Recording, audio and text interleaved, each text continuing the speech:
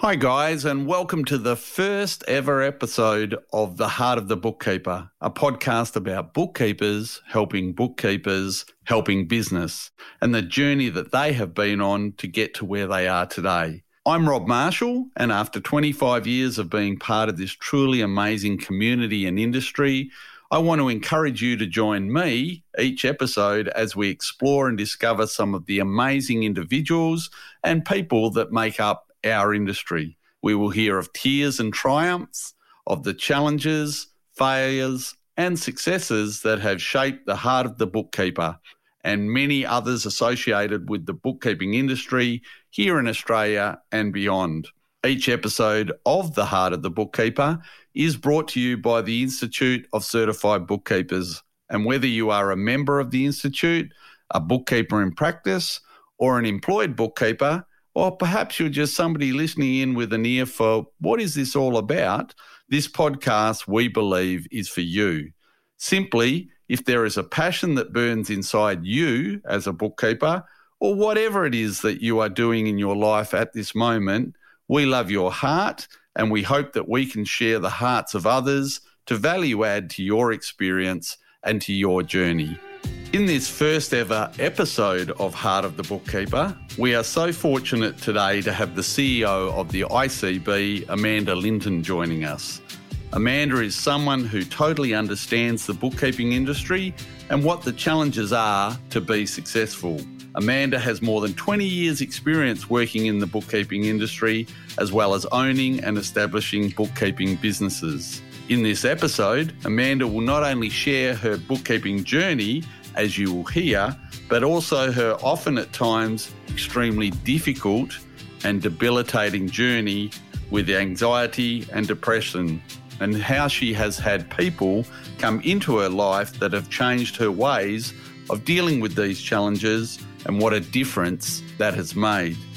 If you think you know Amanda Linton, then perhaps think again, as Amanda shares her heart and her passion for what she has achieved, what she is currently achieving, and what her hopes and dreams for the future of the bookkeeping industry are.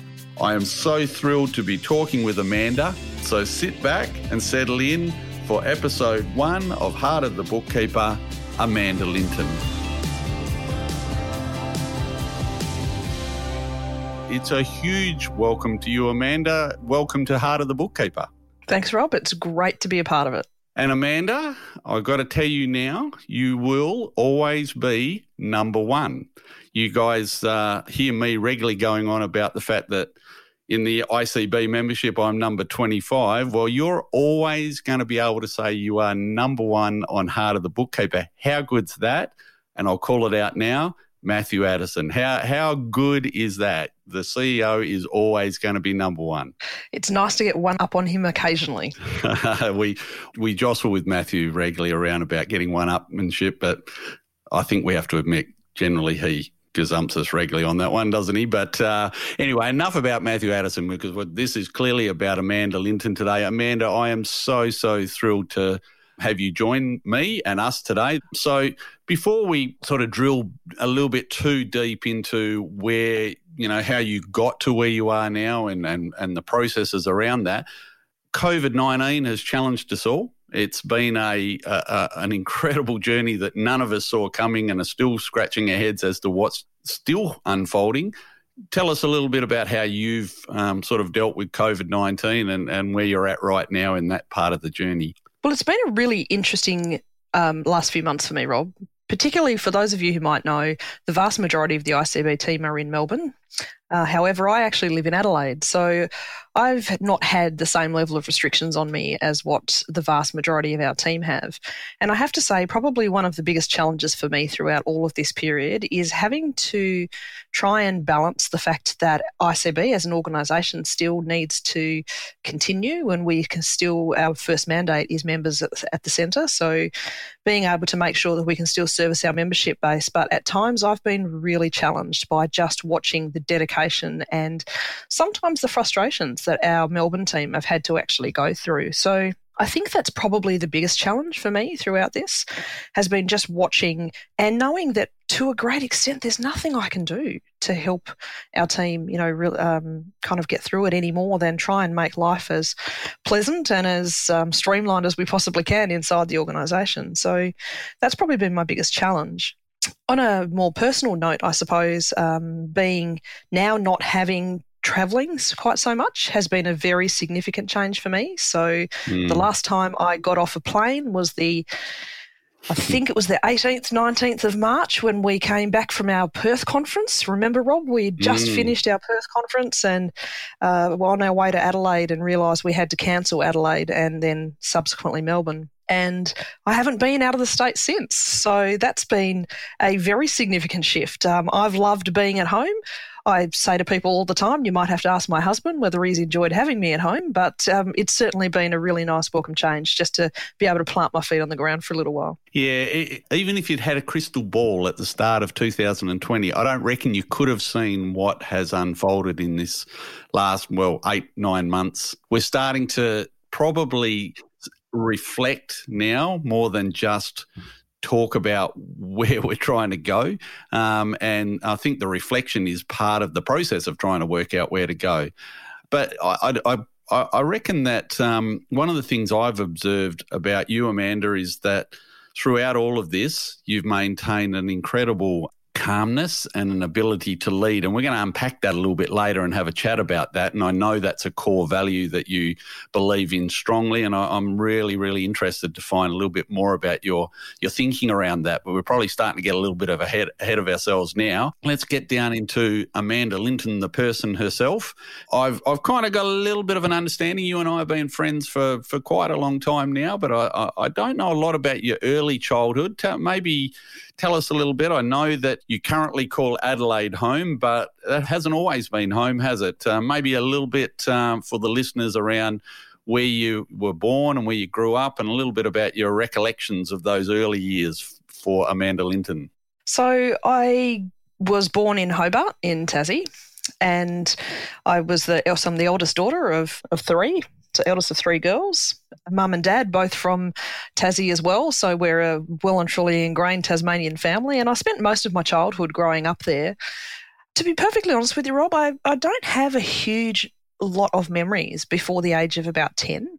And the only thing I can put that down to is that my parents separated when I was 10 years old. And varying people over the years have told me that quite often children put some kind of a barrier in front of themselves and that's to protect themselves, I suppose. But look, my recollections of my childhood were I grew up in a very loving, supporting family. Predominantly for a lot of those years, it was myself and my mum and my two sisters, and we were all extremely close growing up. It was there were challenges. There's no two ways about that. Mum raising three girls predominantly on her own, but it was I don't ever have any recollections of ever missing out or any huge amount of heartache in those early years. It was great. And as I say, my sisters and I to this day are still very, very close. So family for me has probably been at the centre of most of my life in one way or another. That's one of the most important things to me is this concept of family, but unpacking that and understanding that it's not always just a blood family either.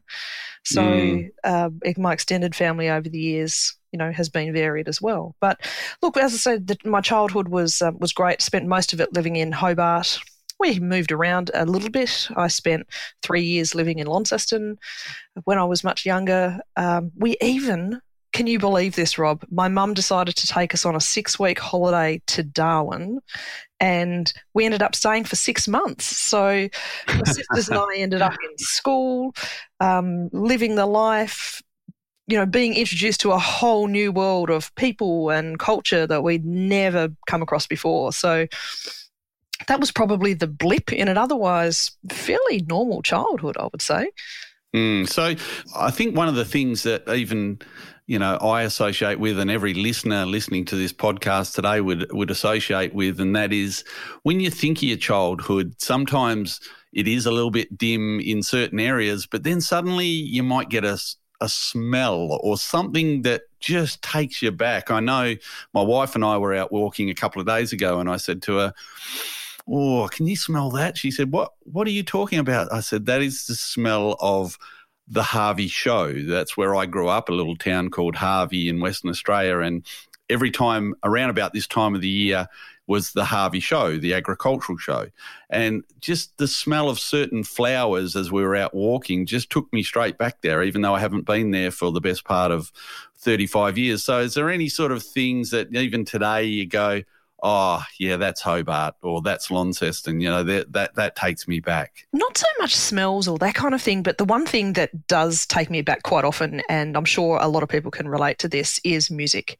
So certain songs that will remind me of things that happened at varying stages of my life. So, and interestingly enough, they tend to be tied not so much to where I was necessarily at the time, but the things that were going on around me, the people who were around me at the time. So music has always been a huge part of my life. I learnt to play the keyboard at a very young age, was predominantly self-taught for most of that, so I still tinker around a little bit. I'm a little bit embarrassed, Rob, to play in front of anyone, so now it's just me standing in the lounge room at home.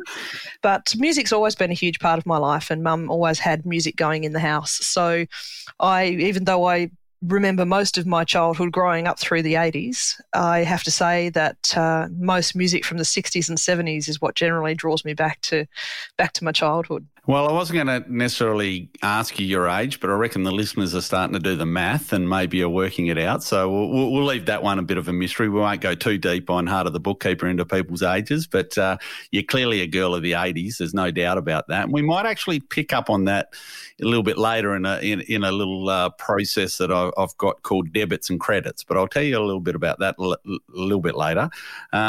So yeah, I've noted that you did spend that time in Darwin. Did you kind of find that Darwin was different to Hobart, Launceston obviously it is weather-wise, but a very sort of similar demographic maybe, or totally different? It was totally different, Rob, and that's the thing.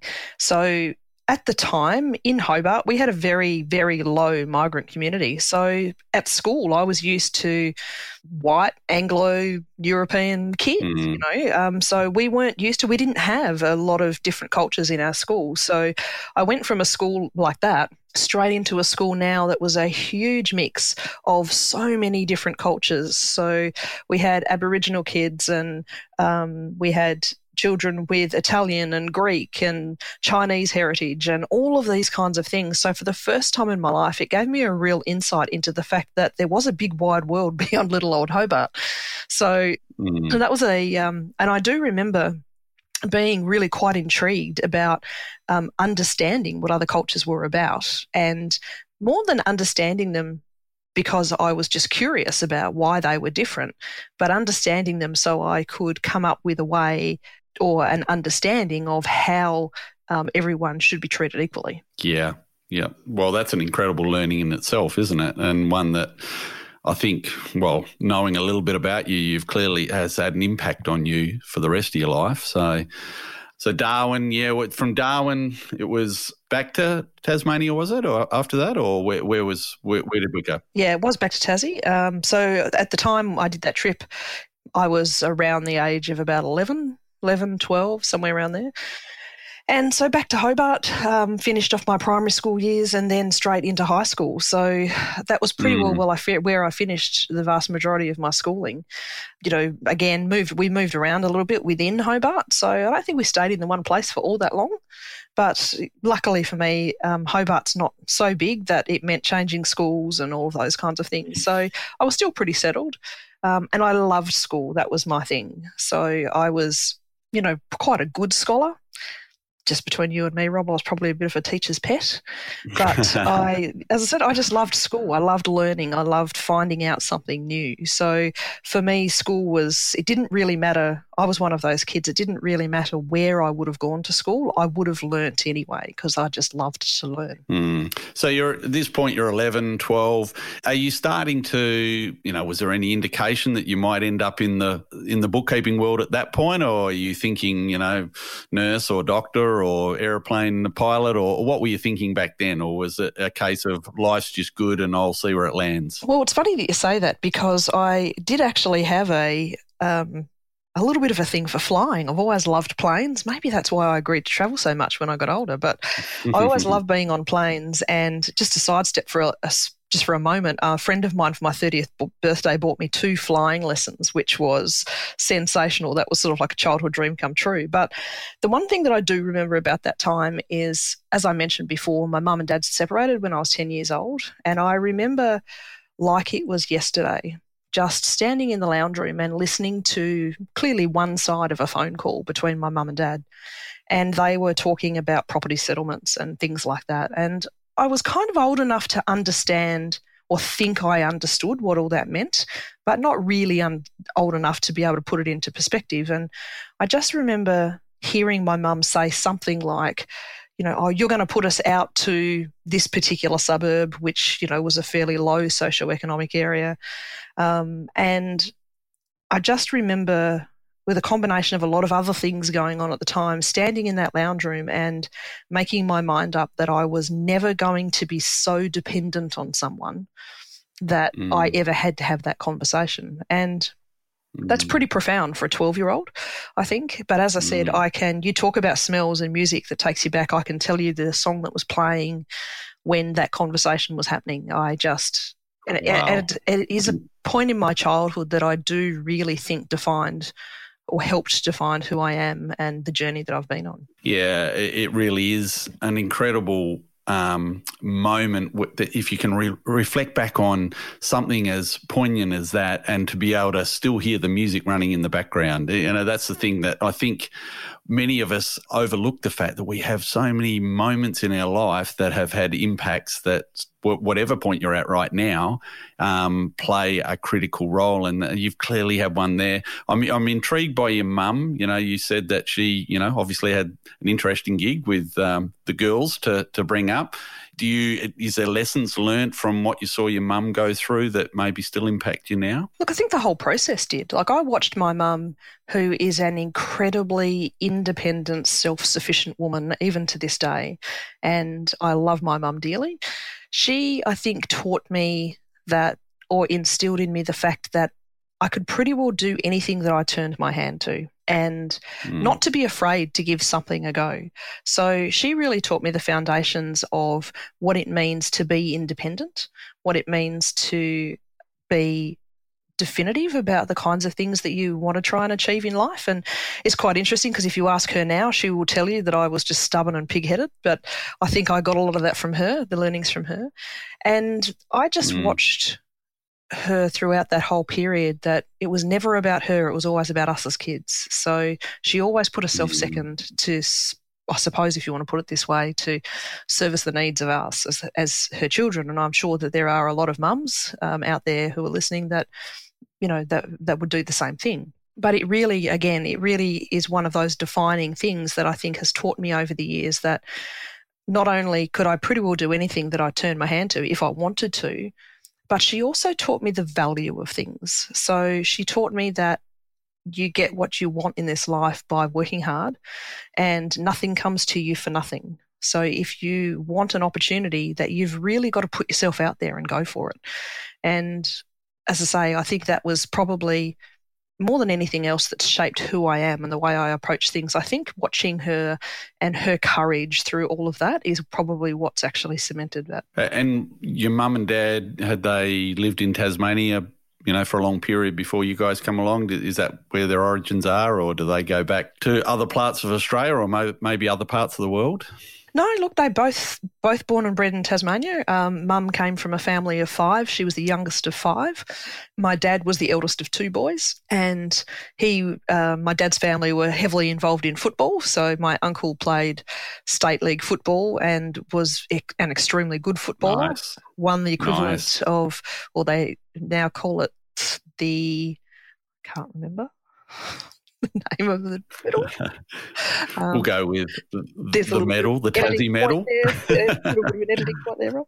Yeah, no, we'll work that out and maybe inform the listeners at a later date on that one in a subsequent episode. But he won the medal. That's the main thing. He won the William Leach Medal, Rob. That's what it was called, the William Leach Medal. There it is. So he did some. So we were fairly heavily involved in football with that side of the family, and so they were pretty well ingrained in Tassie life both sides of the family. As I say, born and bred, sort of 6th and 7th generation Tasmanians. So our original family, Rob, came out on the first, one side came out on the First Fleet.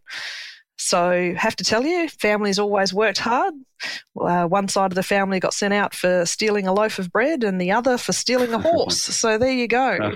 I can't say that I have the most pure of backgrounds. Well, being a country boy, I'll make sure next time you come over that I tether my horse somewhere safely so that you can't maybe revisit some of your family background. I think you're pretty safe nowadays, Rob.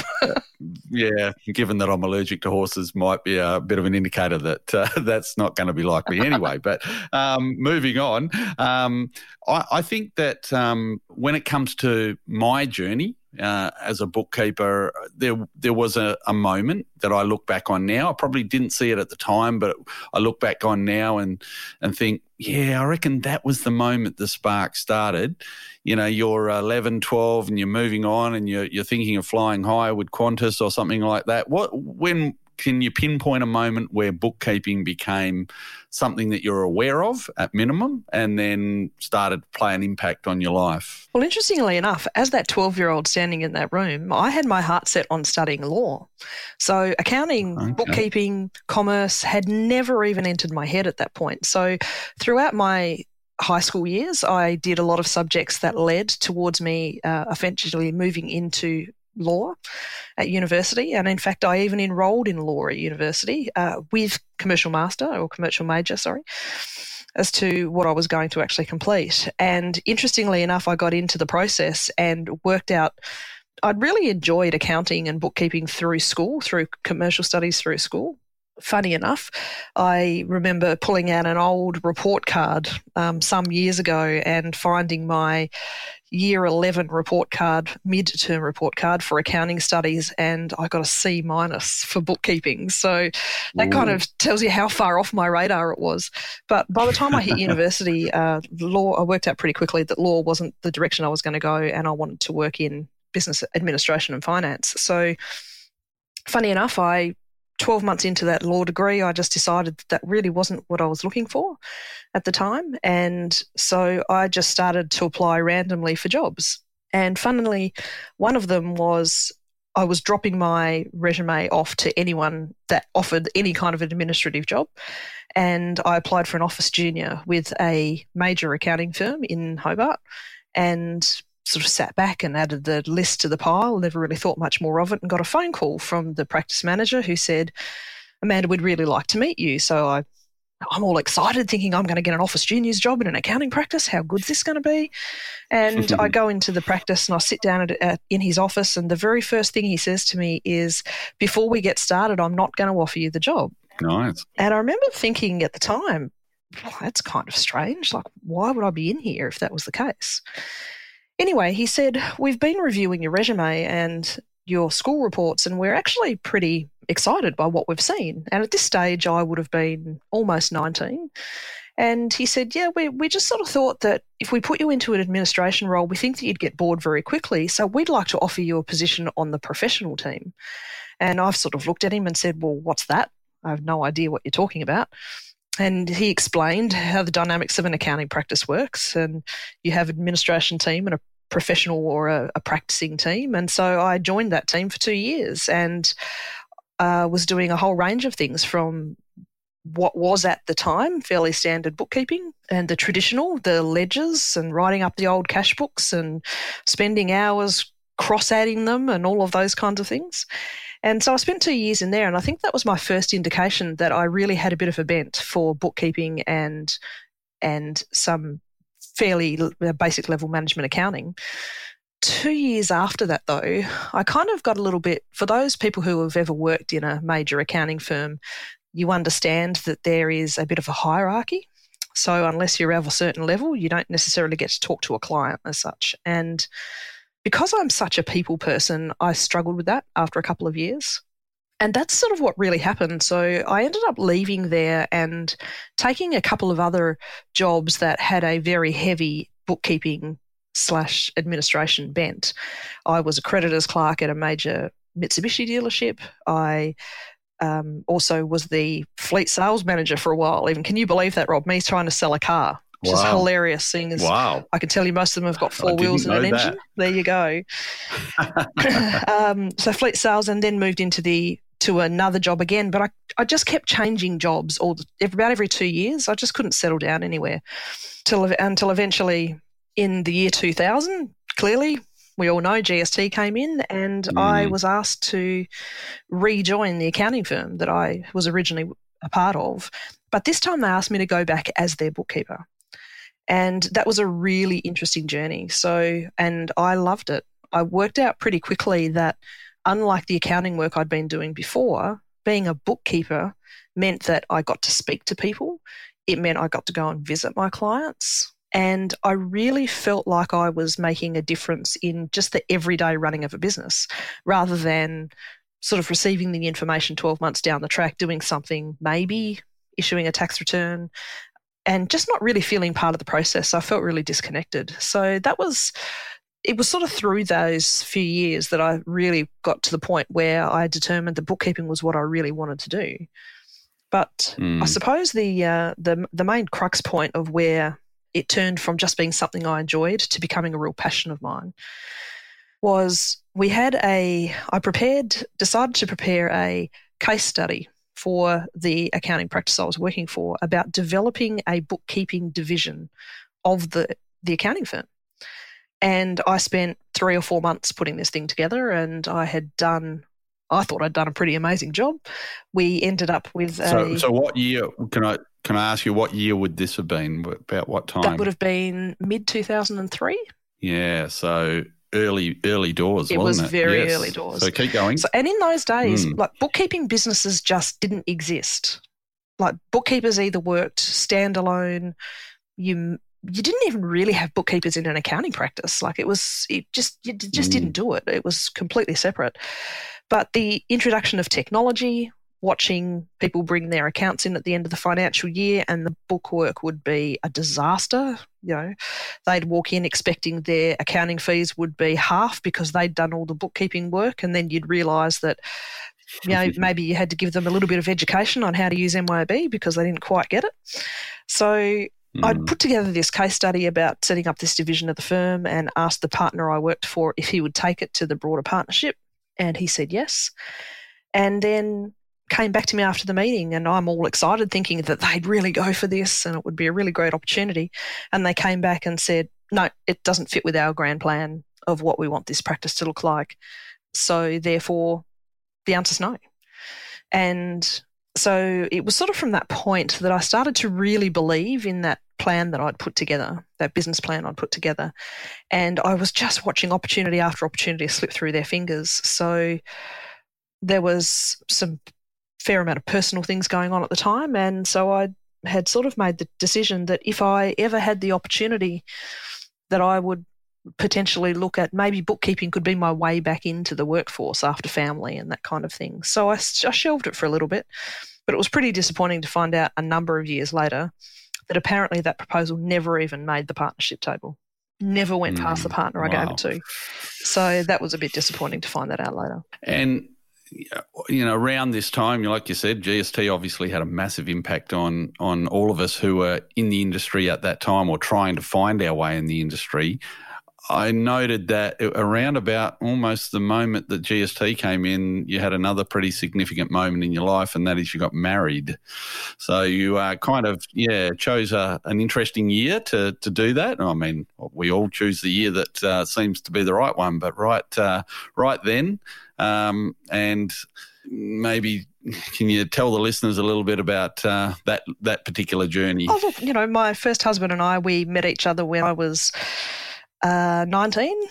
We actually worked together, and it was a relationship that sort of blossomed, and I got married when I was 24, and things were pretty well okay. You know, life was okay. We never necessarily had any grand plans for anything, but life ticked along pretty well.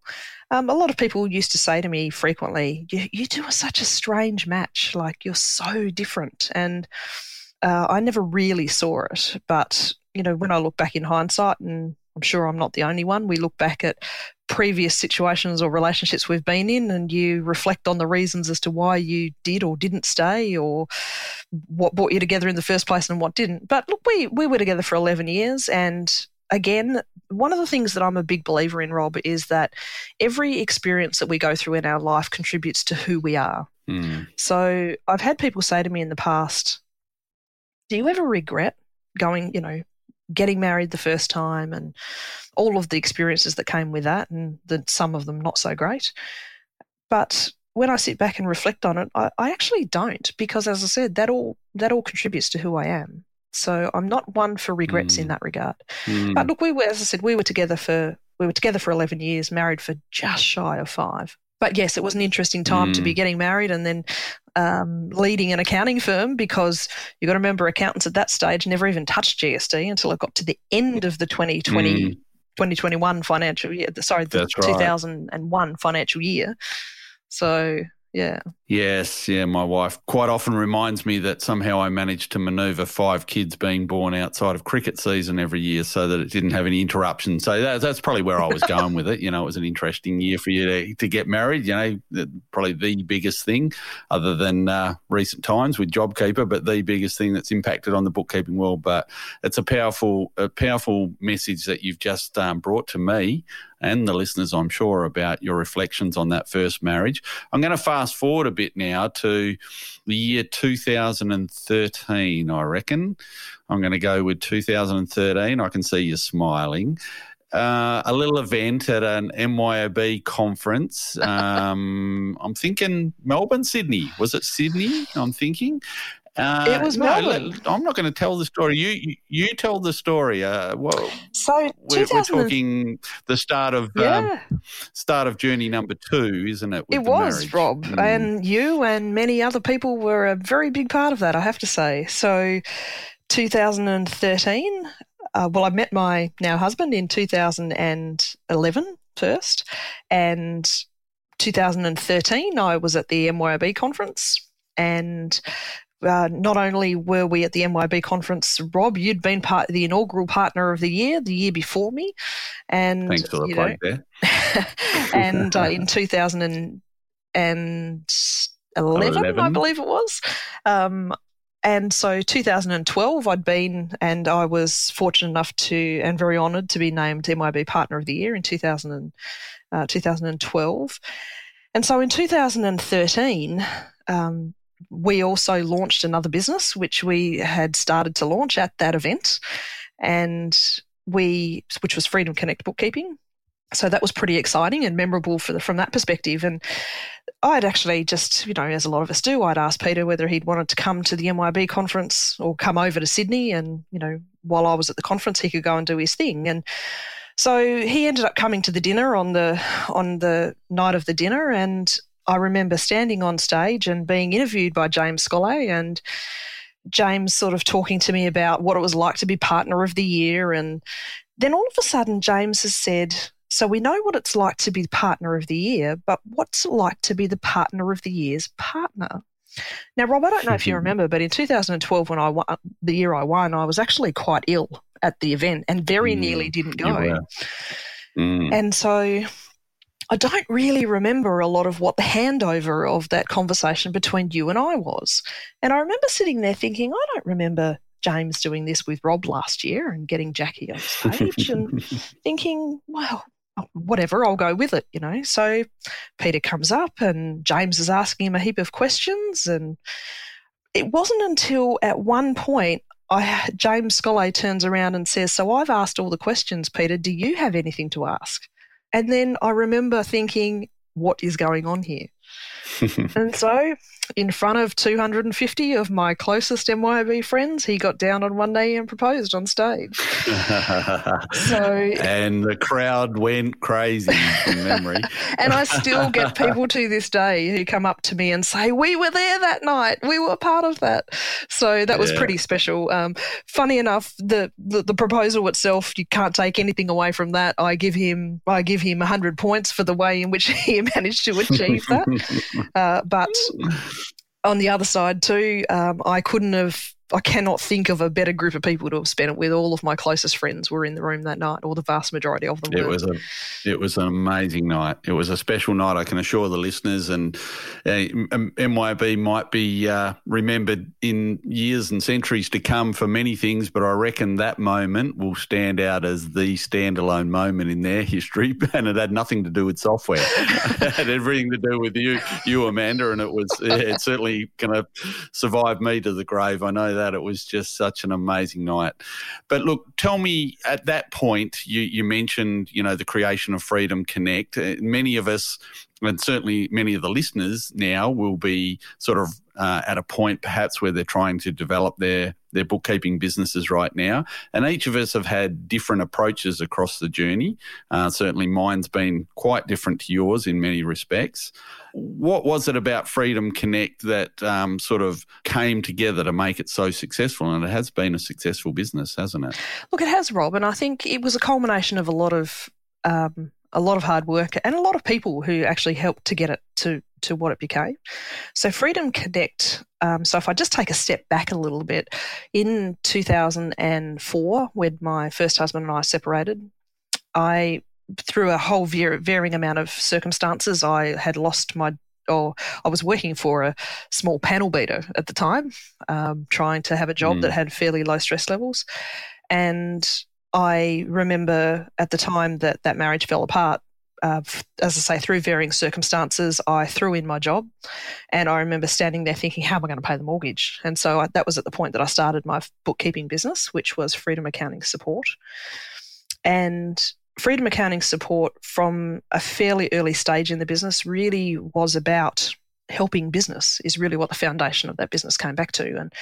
And someone who I admire greatly helped me unpack and get to that point of actually understanding what was my why, and that's really what it was about helping business. So at the time, we were just starting to have the conversations around what is now the Tax Agent Services Act was going to be, and the BAS agent regime.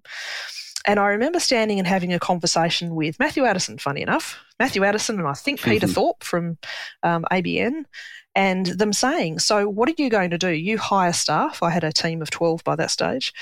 And they said, what are you going to do with people who want to come and get their 2 years experience? They'll come and work for you, learn all your IP and all your systems, and then potentially go off and set up their own business anyway. So what are you going to do about that?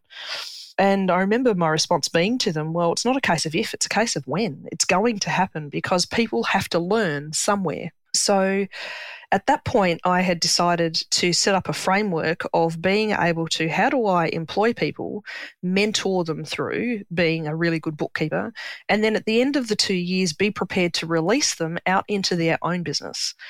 And so that was really what the beginnings of what Freedom Connect bookkeeping became about.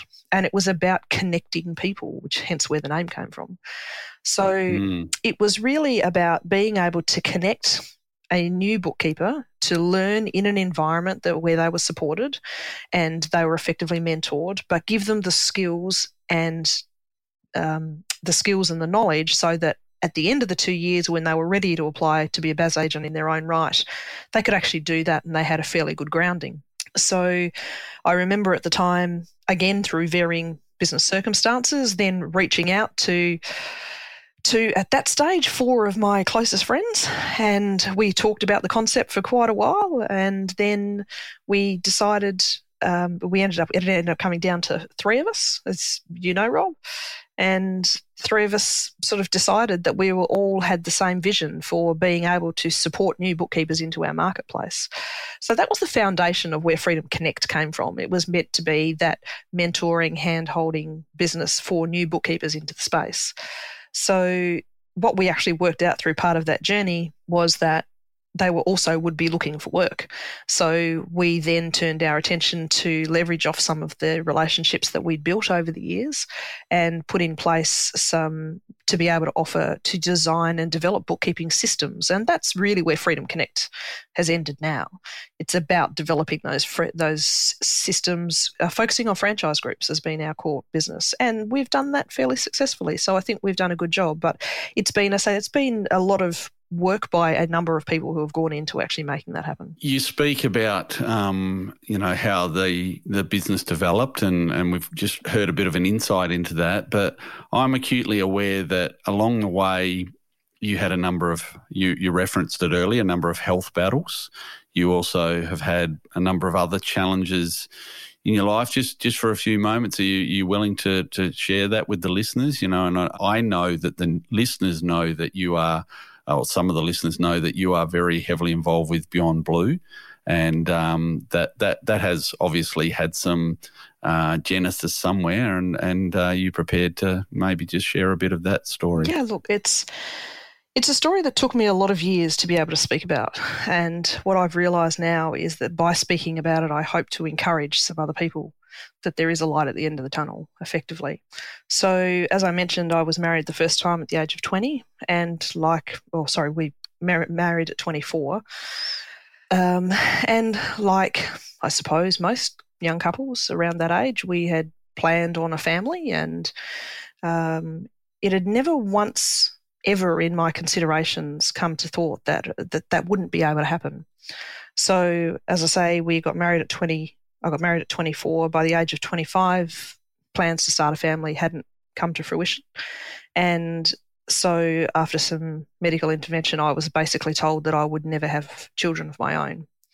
And so that was pretty devastating for me. I'd not built my identity around the fact of at some point being a mum, but I'd certainly put, as I say, it just never occurred to me that it would never be able to happen. I just expected that that's sort of the life journey. You got married at a certain age and you started a family, and somewhere in amongst their career happens. And so it was pretty confronting and pretty challenging for me during that time. So 4 years of treatment through IVF, and with every unsuccessful treatment, I used to find myself just sitting back and wondering why I was here. Like, what did this all mean? Why was this all happening to me? So that was an extremely challenging part of my life. And then when my first marriage broke down, one of the challenges that I had to deal with was not only the loss of the relationship, but facing the very real chance that maybe I would never have that family opportunity. So that created a whole lot of challenges. And you used to have to go through a certain amount of compulsory counselling with the IVF clinic and things like that. But other than that, I never really spoke to anyone about it. I just sort of sucked it up and moved on, I suppose. That was just, a little bit of the way that I tended to handle things. So that was extremely challenging at the time. But what that led to is when the marriage broke down and I started Freedom Accounting Support, that first business, I had some very well-meaning people around me who just said, hey, look, you've got this real passion for small business and for bookkeeping. Why don't you just head first into that and make that your focus and do what you can, control what you can. And so what I came to realise many years later was the fact that I literally did. I dug in and I decided that I was going to make this business work at all costs. It didn't matter what it was, I was going to make it work. And so I fell into the trap pretty quickly of excessive hours of work. I found that as much as I loved what I was doing, and I never really thought about it as work, that was the key thing to think about here. So it was almost like the whole situation crept up on me a bit. I loved what I was doing. I didn't see the fact that I was still sitting at work at midnight 3 or 4 nights a week was a problem because I didn't have anyone to go home to anyway. So my whole world became that business. And look, don't get me wrong, Rob, it was an amazing journey and I met some amazing people, learnt some amazing lessons and along the way. And the challenge for me, I think, was I was listening to a girlfriend of mine at one stage say that she'd been out for dinner with a group the week before. And I remember saying, oh, hang on, how come you guys didn't ask me to go? Like, I thought we were all friends. And she just looked straight at me and didn't even blink. And she just said, well, we were going to ask you, but we figured what was the point because you're always working anyway. And so what I worked out was that even though I'd given everything to that business, and from the outside world, it all looked great because, like I was we were winning awards. I was a finalist in the Telstra Businesswoman of the Year awards, for goodness sake. We were doing all these amazing things. We were building a business of a kind that had never been built in Australia before, and not to that level, not to the extent that we were at that point in time. Anyway, I think at the time there were like 6 bookkeeping businesses in the country, and you had one of them, Rob. So, I was sort of very, very engrossed in what I was doing. But it got to a point where I would stand on stage telling people how amazing my life was, when in reality, in the background, everything was just falling apart. The challenge that left me with was that when I had a situation where I had an extremely challenging situation with a former business partner, that effectively was the beginning of the end of that business. And what I'd worked out was that I'd spent so much time living and breathing this business that I had no life outside of it. So I had no support net. I had become quite estranged from a lot of my friends. I was pulling myself away from family. As I said, my whole world had become that business. So when things sort of started to go wrong, I didn't have anywhere to go or anyone to turn to. So I literally just sat and thought, you know what? Suck it up. Plenty of people have got it worse than you. This is just part of running a business. Like, don't get into the weeds of why you're here.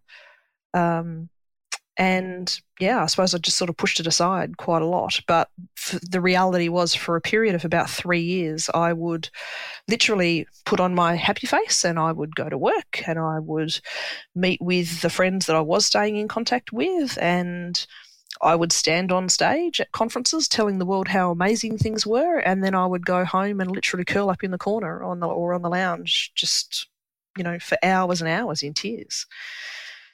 And so that was a pretty significantly trying time, I have to say. And I remember at the time just thinking, there is no way in the world I'm going to let the broader world know that I don't have it all together and I don't have all the answers. And I remember when I got called out on it, and a very, very dear friend of mine, who a lot of the listeners would know, Leanne Berry, her and I have been great mates for a lot of years. She's my best friend. I came home from a client one day and I walked into my kitchen and I dropped my keys and my bag on the floor. To this day, I have no recollection of the 40-minute drive home. I remember walking in and literally sitting on the floor and just bursting into tears and just sitting on my knees, just sobbing.